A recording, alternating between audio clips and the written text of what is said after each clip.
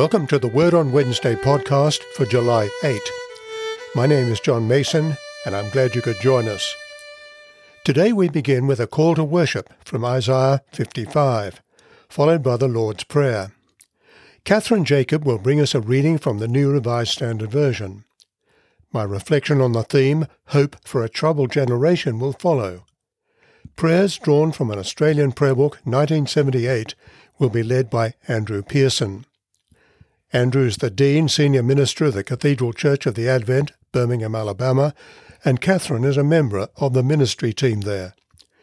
Music is also from the Cathedral, under the direction of Dr. Frederick Teardo and Zachary Hicks.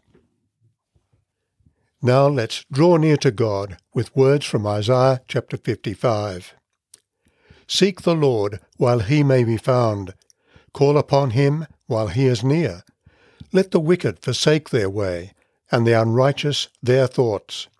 Let them return to the Lord, so that he may have mercy on them, and to our God, for he will abundantly pardon. For my thoughts are not your thoughts, nor are your ways my ways, says the Lord. For as the heavens are higher than the earth, so are my ways higher than your ways, and my thoughts than your thoughts. Now let us pray the prayer that the Lord Jesus taught. Our Father who art in heaven, hallowed be thy name. Thy kingdom come, thy will be done on earth as it is in heaven. Give us this day our daily bread, and forgive us our trespasses as we forgive those who trespass against us. Lead us not into temptation, but deliver us from evil. For thine is the kingdom, the power, and the glory, forever and ever. Amen. A reading from Colossians, chapter 1, verses 24 through 29. I am now rejoicing in my sufferings for your sake, and in my flesh I am completing what is lacking in Christ's affliction for the sake of his body, that is, the church. I became its servant according to God's commission that was given to me for you, to make the word of God fully known, the mystery that has been hidden throughout the ages and generations, but has now been revealed through his saints. To them, God chose to make known how great among the Gentiles are the riches of the glory of this mystery, which is Christ in you, the hope of glory. It is he whom we proclaim, warning everyone and teaching everyone in all wisdom, so that we may present everyone mature in Christ. For this I toil and struggle with all the energy that he powerfully inspires within me. This is the word of the Lord. Thanks be to God. With the continued spread of COVID-19, concerns are being raised about the mental health of many who have lost their job, experience loneliness, or have a sense of helplessness, especially young adults. They are the generation, of course, who will experience the economic impact of the pandemic on their lives, not just now, but for many years to come. So how can we help people, especially the young, find purpose and hope in their life? In Colossians chapter 1, verse 27, Paul the Apostle summarizes the essence of God's gospel: Christ in you, the hope of glory. In the preceding 2 verses and the subsequent 2 verses, he explains how people come to learn this and go on in this. Speaking of his own ministry, he says that he was called by God to be a minister, to serve God's people in the wider world by making the Word of God fully known. God's plan to reveal himself to the world was not through miracles, but through words, spoken and written.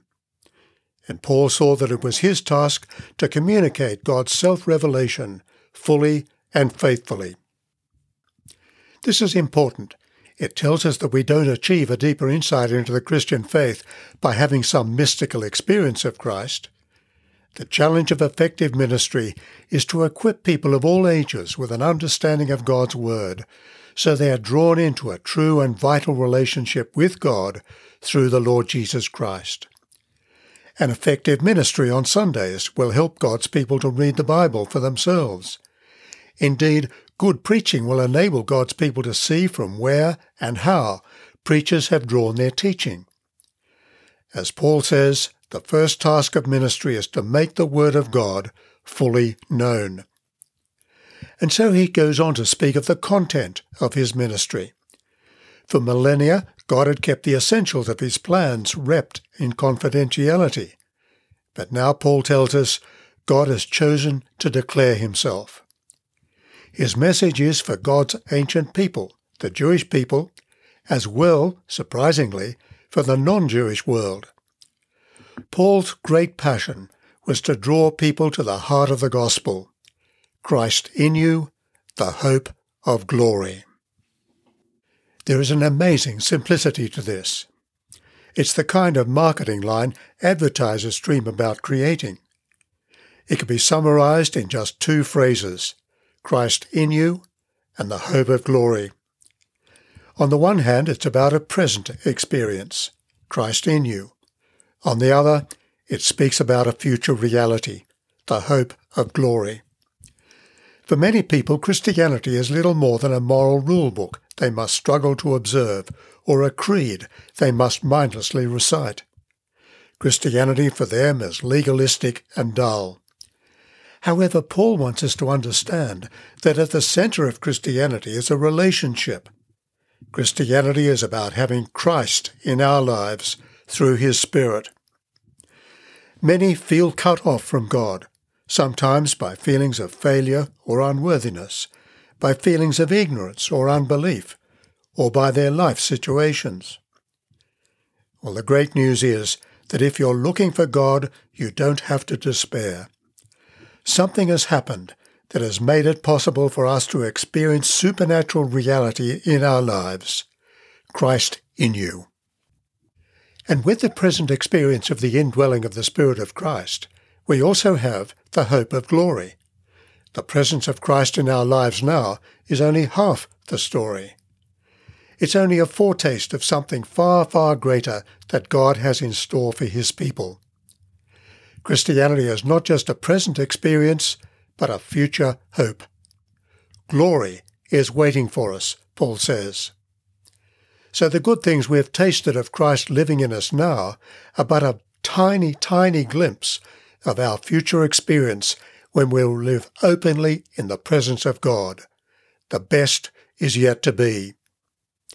Now it's important to think this through, for there are times when we will feel disappointed with the way life treats us. In fact, you may be disillusioned with Christianity because of life's experiences. You thought that becoming a Christian would solve all your problems. You may have thought that whatever was on your heart, you could put it to God and he would act. But becoming a Christian does not mean this. Our bodies are still subject to sickness, and jobs are still subject to redundancy. What the gospel message offers us in terms of life here and now is not transformed outward circumstances, but transformed inner spiritual resources. Christ in you. Outwardly, our bodies are wasting away, Paul writes elsewhere. Inwardly, we are being renewed day by day. Yes, the Bible speaks of a better world where there is no pain and frustration or loneliness and grief. But we need to understand this is a future world that we perceive by faith, not by sight.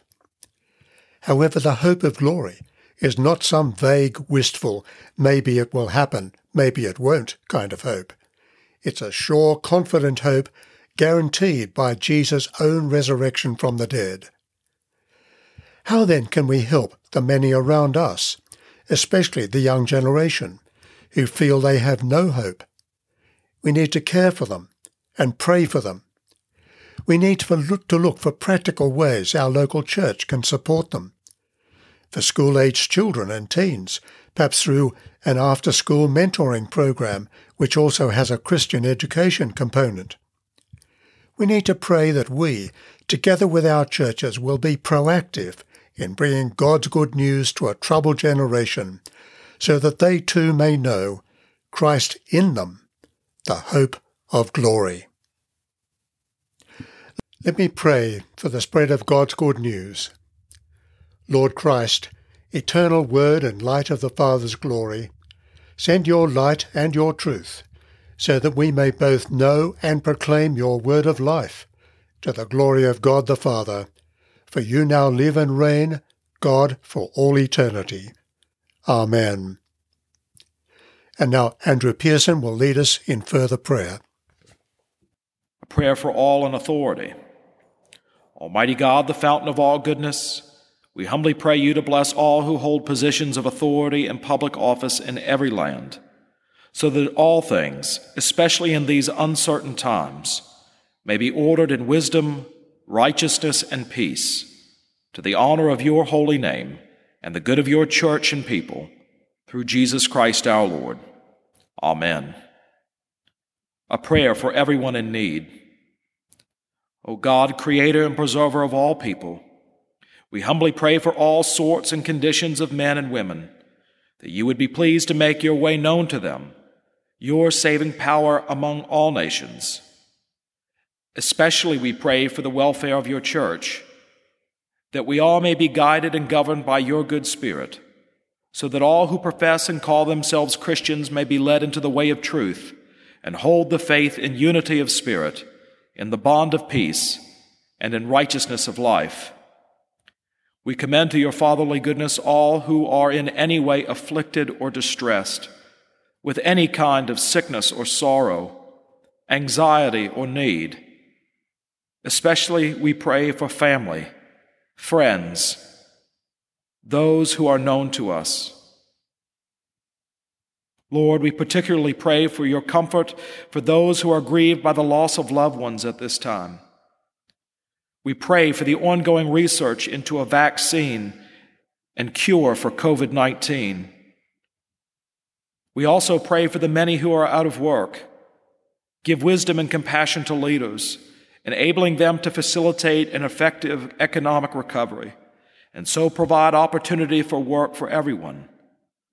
Lord, we also pray for those who are in physical, mental, or emotional danger at this time. Father, may it please you to comfort and relieve them according to their needs, giving them patience in their sufferings, and a happy issue out of all their afflictions. All this we ask for the sake of Jesus Christ our Lord. Amen. Almighty God, Lord of all power and might, the author and giver of all good things, grant in our hearts the love of your name, increase in us a true faith, nourish us with all goodness, and so by your mercy keep us, through Jesus Christ our Lord. Amen. And now may the peace of God, which passes all understanding, keep your hearts and minds in the knowledge and love of God, and of his Son, Jesus Christ our Lord. And the blessing of God Almighty, the Father, the Son, and the Holy Spirit, be with you and remain with you always. Amen.